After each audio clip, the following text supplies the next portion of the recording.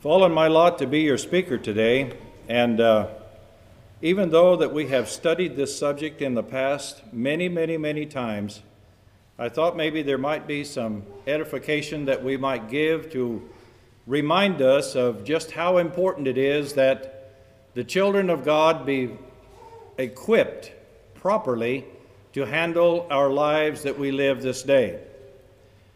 Our text comes from Ephesians, the 6th chapter, verses 10 through 18.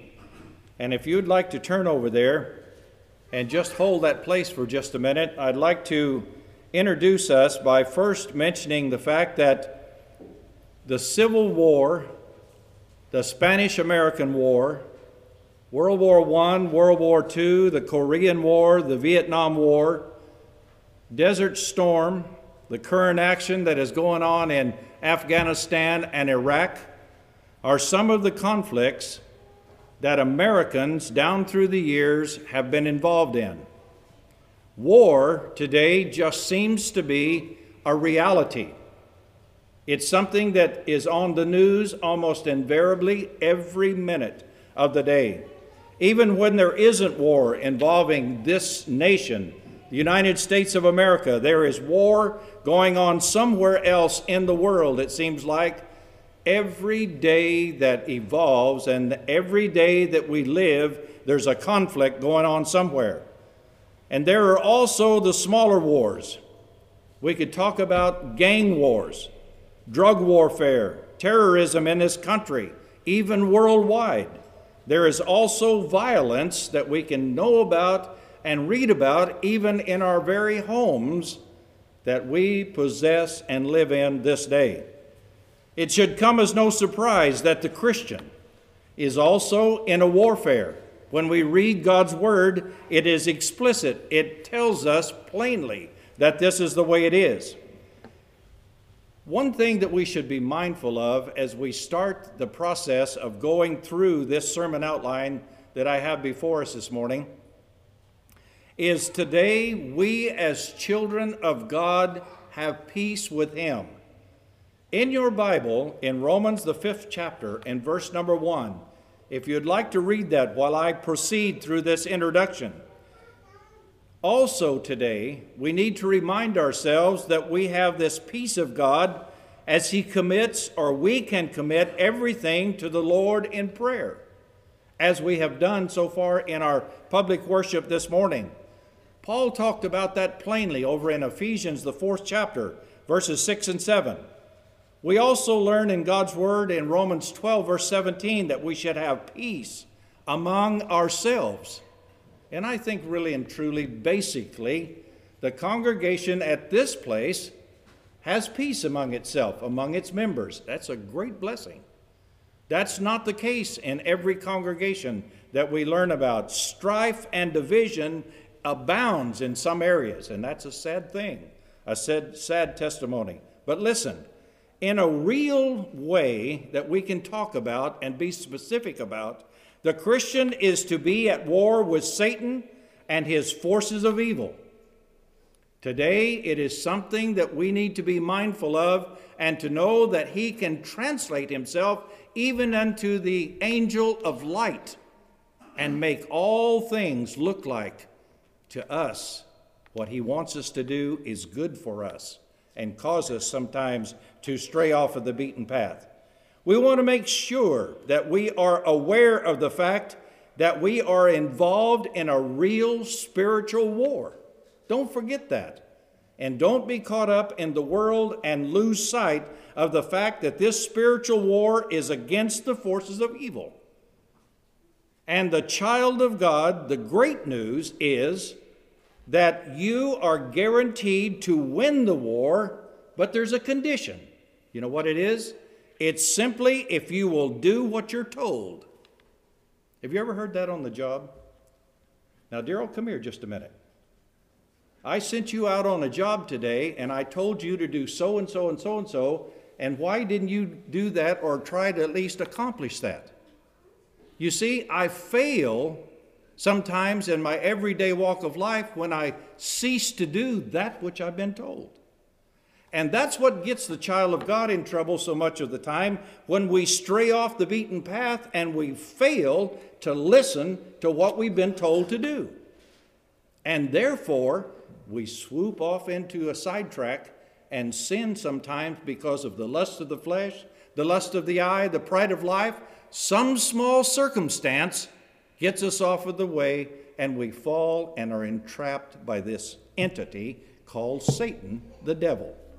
Well, listen, we want to talk this morning about this. And I want you to remember the words that we're going to read now, found in Ephesians chapter 6, beginning at verse 10. Paul said, "Finally, my brethren, be strong in the Lord and in the power of his might. Put on the whole armor of God, that you may be able to stand against the wiles of the devil." Here we're going to be furnished and told and reminded of all the time that we read this, that there are tools that can sustain us from the wiles or the evils of this entity, the devil. It says, "For we wrestle not against flesh and blood, but against principalities, against powers, against the rulers of the darkness of this world, against spiritual wickedness in high places. Wherefore, take unto you the whole armor of God, that you may be able to withstand in the evil day, and having done all to stand. Stand therefore, having your loins girt about with truth, and having on the breastplate of righteousness, and your feet shod with the preparation of the gospel of peace. Above all, taking the shield of faith, wherewith ye shall be able to quench all the fiery darts of the wicked. And take the helmet of salvation, the sword of the Spirit, which is the word of God, praying always with all prayer and supplication in the Spirit, and watching thereunto with all perseverance and supplication for all saints." God never intended for you and I, in obedience to the gospel and falling in a category of being his child, a Christian, if you please, to live a defeated Christian life. That's not God's purpose. Never has been. The God who saves you through faith in the Lord Jesus Christ is the God who expects you to be victorious when we will serve him and do as we're told. God never asks anyone to do anything that's impossible. But listen, God always asks us to do things that are impossible without his help. There are things that we cannot do for ourselves. And it is taught from time to time from this very pulpit. Now, imagine, if you will, that we have several little ones in the congregation here this morning. And this sort of just illustrates my point rather crudely, I might add. But nevertheless, it gets the point across. Suppose I took one of these little ones and told them, reach up and touch the ceiling.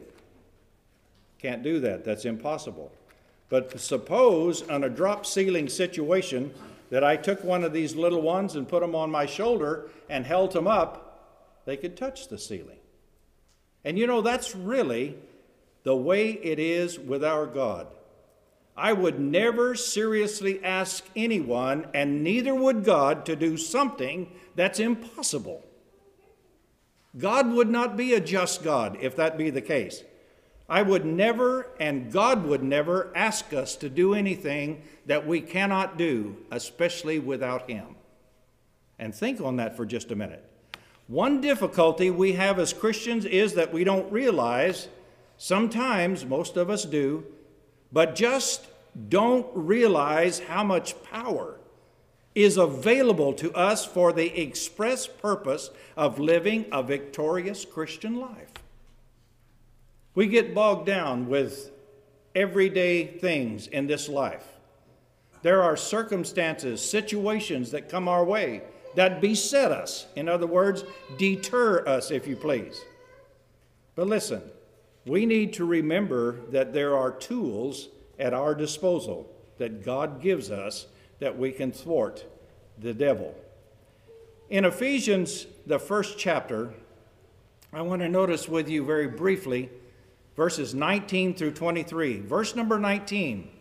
This is part of a prayer that the Apostle Paul prayed for those individuals in the congregation there at Ephesus. He wanted them to grasp and certainly understand the great power that has already been expressed in their behalf and that it was available for them to take advantage of it. Verse 20 says, "This great power was wrought in Christ by raising him through the power of God from the dead, and then seating him," the Bible says, "in heavenly places at the Father's own right hand." That's rather spectacular when you study that in detail. Verses 21 through 23 gives us a description of how tremendous this accomplishment, this seating of Christ in heavenly places is. Now, I want to turn there, and I'm going to just very hurriedly read these verses that I have mentioned very, very briefly. "And what is the exceeding greatness of his power to usward who believe? According to the working of his mighty power, which he wrought in Christ, when he raised him from the dead and set him at his own right hand in heavenly places, far above all principality and power and might and dominion, and every name that is named, not only in this world, but also in that which is to come. And hath put all things under his feet, and gave him to be the head over all things to the church, which is his body, the fullness of him that filleth all in all." Now, let me follow that up with a question. Who is the church? You are, and I am, and we are that make up the body of Christ. And talking about the power that can be meted out to us is rather spectacular, isn't it? We can avail ourselves of the power of God to defeat sin and Satan in his everyday activities. Listen, I want you to consider the victories that is promised to us. Over in Philippians, the 4th chapter, verse 13, we can do all things through Christ Jesus who strengthens us. What does that mean? Well, it simply means that we have a responsibility to know what these powers are. How do we avail ourselves and partake of these divinely given things that God will give us? Talks about that in 1 John, the 4th chapter, and verse 4. Also in the Old Testament, in Zechariah 4 and verse number 6. Now, there are some real problems that the child of God is going to face, and you and I need to be aware of it. The Bible is plain concerning this. We face the wiles. What does that mean? Well, the King James Version, in that word right there, it simply means schemes or methods of the devil. What kind of method is he going to use on you that he might not use on me? The history of Satan is well documented in the Old Testament. Ezekiel 28, Isaiah 14, Genesis 3, that is just 3 places. And there are many, many others. The good news is that Satan is not all powerful like God. Remember that. If you get nothing else from the lesson today, remember that Satan is not all powerful like our God that we serve. The good news is that Satan is not all knowing like our God. He's not. The good news is that Satan is not present everywhere like God. Now then, there's a downturn to this. There's a downside. The bad news is that Satan has a lot of help from fallen angels who followed him in his rebellion to the Creator. These demons have quite an influence, and it's shown there in verse 12. Satan and his forces are enticing you and I to break God's commands, to do something we're not told, or to be involved in something that God says, don't do this, or don't do that. Exodus, the 20th chapter, are commands that the children of old were given specifically to obey. And they failed miserably, did they not? Today, under this new law, we can do the same thing and be involved in violating God's word. Listen, what if you don't even know it? What if you don't even understand and read this rule book that we have before us? How in the world can we obey something that we don't even know about? God will not. He will not allow you to get into heaven through the plea of ignorance. He won't do it. Proverbs, the 6th chapter, in verse number 16 through 19, talks about the things that God hates, and he describes them there very, very plainly. But listen, there is real participation to be made upon our part. We can stand against the wiles of the devil. Another thing that is really interesting to me is the fact, and I'm reminded of this when I read and study God's Word, is today we can be victorious over the vicious attacks that he makes to us. You ever read about, and of course you do, this is a idiom that I'm going to give out to you. You read about people that are attacked by wild animals and survive. That's rather remarkable, isn't it? Can you imagine what it's like for a child of God to be attacked and fall into sin because of an attack of the devil? The Bible says we're all sinners. That's going to happen to us. But you know, survival is possible. And it's only through the church and our Lord Jesus Christ that we can survive the attacks of this vicious animal, the devil. God has given us the Christian armor, which includes a helmet, a shield, a breastplate, a belt, and some shoes to wear. Their purpose is to protect us from the attacks of Satan. It is our responsibility, though, to make sure that we are fully clothed in his armor and to stand against these methods that he uses against us in our weakness. When we stand, we are holding firm. We are, as it were, holding the fort. You know, you remember a story in our history books about a war that was fought not too many years ago at the Alamo. You remember that? You remembered how it was that a few gallant, brave men fought off, or tried to, a tremendous army that was coming. They lost. They simply lost. Those valiant men were overwhelmed by the multitude, were they not? Listen, when the Lord God of heaven tells us, the Christian, to hold the fort against the wiles of the devil, we're not outnumbered. That's not the case in this Christian walk of life. He has provided all the strength, if we avail ourselves, that we need to overcome. He's provided us with his strength. Our Lord and our God never puts us in a battle that we will lose as long as we do what he says and obey his commands. Our Lord tells us to use the weapons, the armors he has provided in order to resist the devil. And we need to be mindful of that every day we live. We should make sure that we have made a once and for all decision that we are going to wear and use the armor which God has provided. Daily, we have to put on this armor, do we not?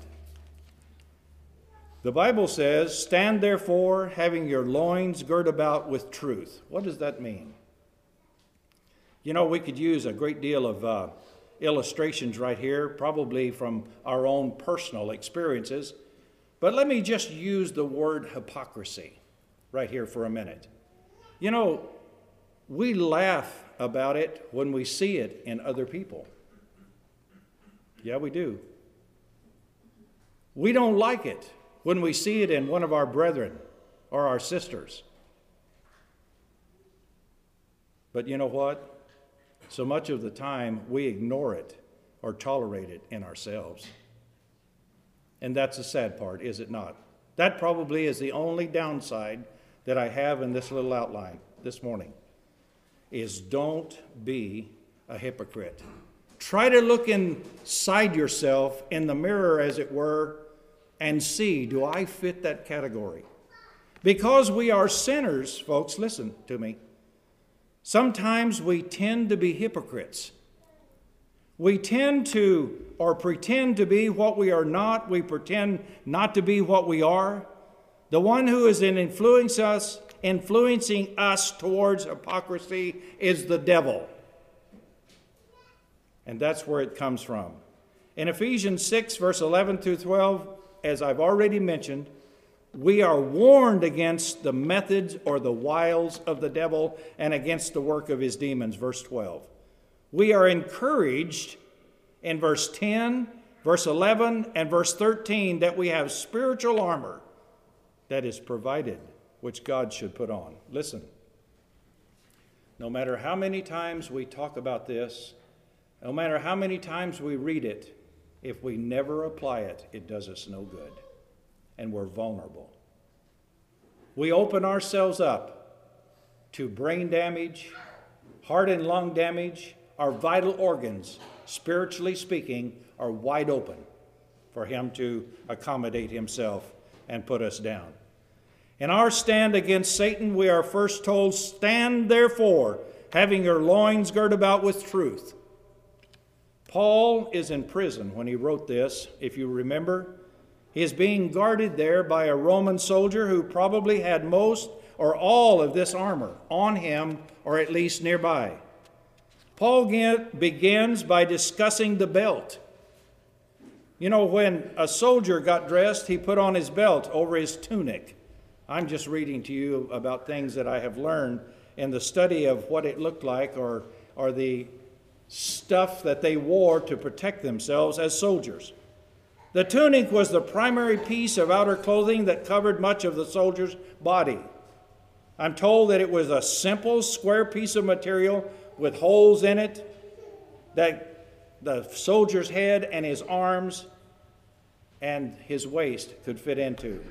Very loosely was it fit upon him. And as you can imagine, during battle, the tunic could very easily be a hindrance, getting in the way. The tunic that they wore was tucked into a heavy leather belt, drawn up tightly and secured with a buckle. The belt also helped to hold other pieces of armor in place. The belt was an essential piece of this particular equipment that the soldier wore, I'm told, according to historians. The thing that is so wonderful about this is the fact that the individual that was off to war, before he ever stepped out of the place where they were housed, made sure that he had every piece on and in place, trying to protect himself.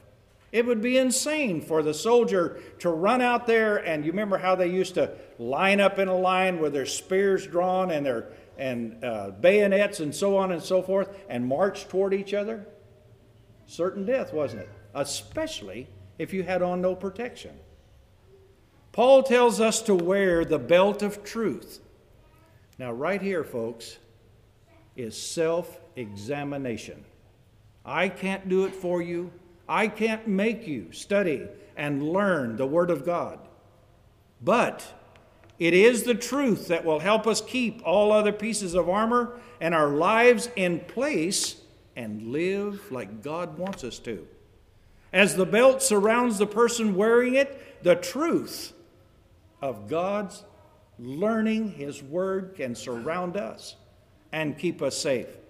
And I might add this thought: if we surround ourselves with truth and actually practice it, the Bible says it makes us truthful. Isn't that amazing? To truly surround ourselves with truth, we are also surrounding ourselves with truthfulness. And the best antidote for hypocrisy in our lives is that we practice this truth that we learn from the will of God. We cease to be hypocrites and sinners, you see. So what is the truth? First of all, there is the truth of the gospel. A person must come to a point in his or her life trusting the one who died for our sins, was buried, and was risen again. A person must make a decision to believe on the one who is the way, the truth, and the life that the Bible talks about. John 14, verse 6. Jesus said, "I am the truth, the way, the life. No man cometh unto the Father except by me." Second, there is the truth of God's Word. Thirdly, there is the truth of practicing God's Word. You know, we can learn it all we want to. We can hear it day after day, meeting after meeting. But if we do not practice what we hear, you see, the Bible says the condition of being a child of God and doing that which we're told walks out the door. Well, listen, for the rest of this little lesson this morning, I'd like to take you to a passage of Scripture that is going to help you, I hope, help you to show you how to put on the belt of truth so that our lives can be truthful, unhypocritical, and be a true child of God. In Joshua, the 1st chapter, and verse number 8, "This book of the law shall not depart out of thy mouth, but thou shalt meditate therein day and night, and thou mayest observe to do according to all that is written therein. For then thou shalt make thy way prosperous, and then thou shalt have good success." All right, what's my resource? The resource is found this book of the law. You know, Joshua had 5 books that he could reference. Today, you and I have Genesis to Revelation that we can reference and find out how it is that we are to live for our God. We have a great book written by God, 2 Timothy 3, 2 Timothy 1, Romans 15, and last but not least, Psalms 19 tells us all explicitly about the resources of this wonderful book. You know, have you ever thought about your ability to read? You know, I can remember, and I guess it's probably been 35, 40 years ago, taking a class in speed reading. Now, I've never been an animal that can read super fast, and one statistic that I understand is really kind of glaring. You know what the average speed that a person reads at? It's how fast he talks. How fast he talks. And it's about 300 words, give or take, a minute. In this class, for about an hour, I learned how, through just a few little suggestions, that I could speed it up double. So when I left that class, I was reading at the rate of about 800 words a minute. That's pretty quick. But you know what? I went home. I never went back to the class. And I regressed. You know what that means? That means to fall back. I didn't practice what I learned in that couple hours, and pretty soon I'm reading again at about 350 words a minute. So it takes practice, what we know and what we do, you see, in order to make it work for us. Now, retainment or retention of what we read, that's very vital. Not only did this class teach you how to enhance your reading skills per minute, but it also, it was absolutely amazing to me how much your retention level went up. Normally, we retain about 60% of what we read. Now, some of us retain more, some less, some for longer times than others. That's because of our ability to think on these things and practice these things and so on and so forth. But all of a sudden, in the ability to read faster, my retention rate went up about 30% to in the 90s. Now that was remarkable to me. How do I illustrate this? You know, most of us are sports fans. I know for as long as I've been able to know that there are sports, I was probably a Ram football fan, a Dodger baseball fan. And you know what's amazing is most of us can go over and tell you who's playing first, second base, third, shortstop, who they've traded for, who they signed as free agents, name them, tell how big they are, and so on and so forth. But you can't cite the books of the Bible. Something wrong with that equation, isn't there? There's something wrong when that's the case. And I'm as guilty as you are. I'm not talking down to you. I'm just stating facts. What we need to do is be involved in reading the book and the statistics in it, more so than these fleshly things that we're involved in. And we can learn because we're smart people. We can know what God would have us do. Listen, there's a reflection that can be made in talking about this subject this morning. The Bible says, but thou shalt meditate therein day and night. That's a command. And you can dismiss it, and so can I, and get away from it and not do it, but that's a command. Meditate therein day and night. Psalms 1 verse 2. Jeremiah, the 15th chapter. Psalms 119. All these places and different areas tell us about that. It also reasons with us when we think about what God is trying to tell us as human beings. Listen, there's a reason there. Thou mayest observe to do according to all that is written therein. That's the reason that it is given the way it is by God the Creator. You remember where it says, which is our reasonable service? It lays in the dew this idea of not reasoning about what God's Word says. There also, I might mention by way of passing, that this has a very profound result when it takes place and when we exercise it.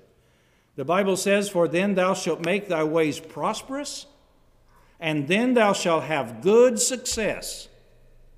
Folks, listen. I believe that the prosperity mentioned here is primarily spiritual.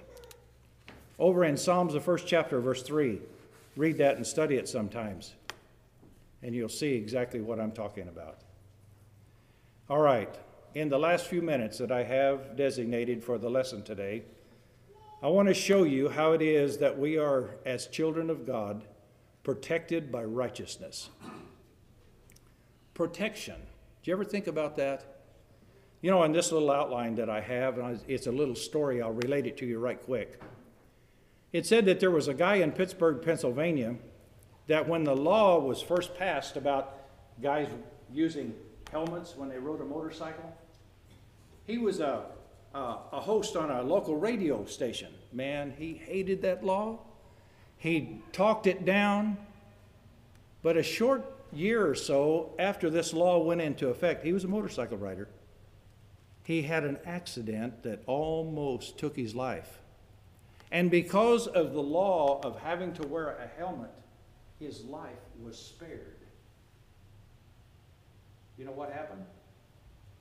Next few days after he got out of the hospital, he was talking how important that law was. It was reversed in the way he thought, see. Protected by righteousness in the eyes of the child of God is important. Listen, don't ever get down on the God of heaven. You can succeed, and so can I, and we can all go to heaven one day if we'll just do what we're told and understand what it is that God is trying to lay out for us. Now, some of us may not like some of the laws that require us to wear these armor products that God has given us. We may not want to do that. We may think that, oh, some of these things are just too cumbersome. I'm here to tell you this morning that it's required by law that we do His commands. And if we don't, we are jeopardizing our soul salvation. Protection, listen. Most parents do things to protect their children. That's right. We protect our children by where we allow them to go. We protect our children by what we allow them to do. We protect our children by teaching them proper behavior and procedures and the way we're supposed to live commonly among men. That's called morality. We protect our children by watching out for them, keeping them away from things as staircases, electric outlets, running out in the street. Listen. If the recent tragedy that has been involved in some of our schools, like the one in Colorado not too long ago, has taught us anything, it's taught us that our children need to be protected from wrong influence, the wrong type of influences. We protect our children. Why? Because we love them. That's why. God, our Heavenly Father, protects His children because He loves us. Don't ever forget that. You know, I don't know of one case in the Bible, maybe you're smarter than I am. I don't know of one case in the Bible where God has left his people. The people always left God and violated his law. Listen, as Christians, our enemy is Satan. 1 Peter, the 5th chapter, verse 8, Ephesians 6, verse 11 through 12. And because God wants to protect us, he has given us spiritual armor for us to wear, found there in that chapter. Roman soldiers would wear a breastplate that could cover the torso, protect the vital organs, and spiritually speaking, folks, you have that ability to wear those things today. To begin with, no human being is naturally righteous. Listen, and I'll wind this down in just a moment. Romans, the 3rd chapter, if you've never studied that in detail, do so. It talks about man's sinful state and how he can come out of that state and be pleasing and righteous in the sight of God. Our Lord Jesus Christ died for us to become righteous. The word righteous just simply means right doing. 2 Corinthians 5:21 and Romans chapter 5. When a person trusts Christ as our Savior, he or she is justified. That simply means declared righteous or right doing by faith. Romans 5, verse 1. What did Christ do for you and for me? Folks, listen. He wiped out the debt that was caused by sin. That's right. God protects those of us who are saved from the judgment of hell by covering them up, if you please, with righteousness that he gives and provided for us in his word. Now then, after a person is standing in the righteousness of Christ for salvation, he is also to put on that breastplate of righteousness to protect him from the wiles of the devil. This righteousness is not the righteousness that saved him. That was once and for all righteousness done by Jesus Christ. This righteousness is a practical, daily righteousness that protects from the attacks of Satan in our spiritual hearts. Listen, it takes your thinking mechanism to be kicked in gear to do sin. And if you can have it groomed and educated where some circumstance comes your way, you're going to deviate from that, you're righteous. You see, and God has protected you by giving you how it is that you become righteous. You know, one of the passages that describes the practical righteousness is found in Galatians chapter 2, verse 20. Listen. Paul said, I'm crucified with Christ. What does that mean, basically? It's just simply that I put off the old man in baptism, raised to walk in newness of life. Nevertheless, I live, yet not I, but Christ liveth in me. And the life which I now live in the flesh, I live by the faith of the Son of God who gave me and gave himself for me. In that passage of Scripture right there, in a very hurried summation, we are crucified with Christ because Christ died for me.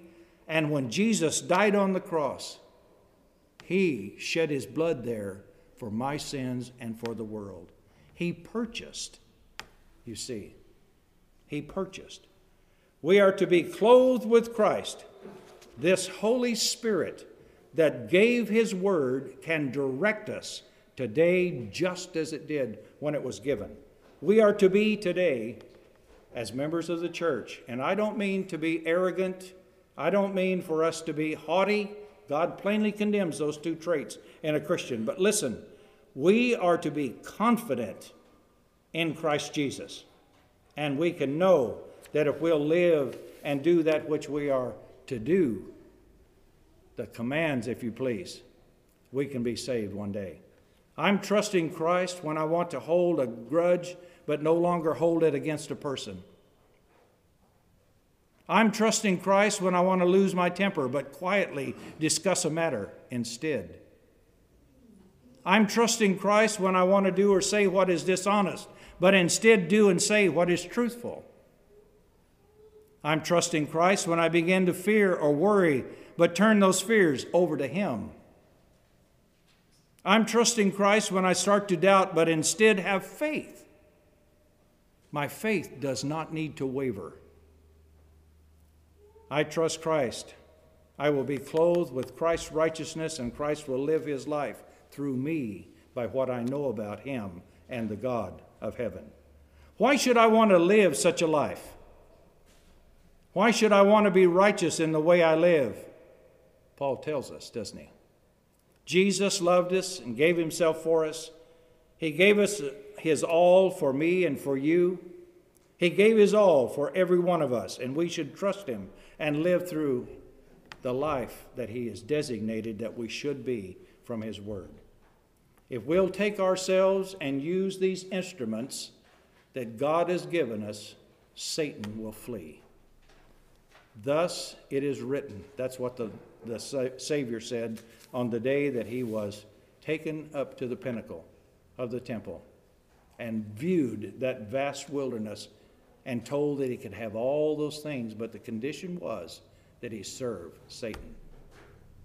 Thus it is written, the Lord said several times there. And you and I, as a child of God today, can do that very same thing. Listen, don't be ashamed of the gospel of Jesus Christ. Don't be ashamed to witness out in this old world and tell about what God and Christ has done for you.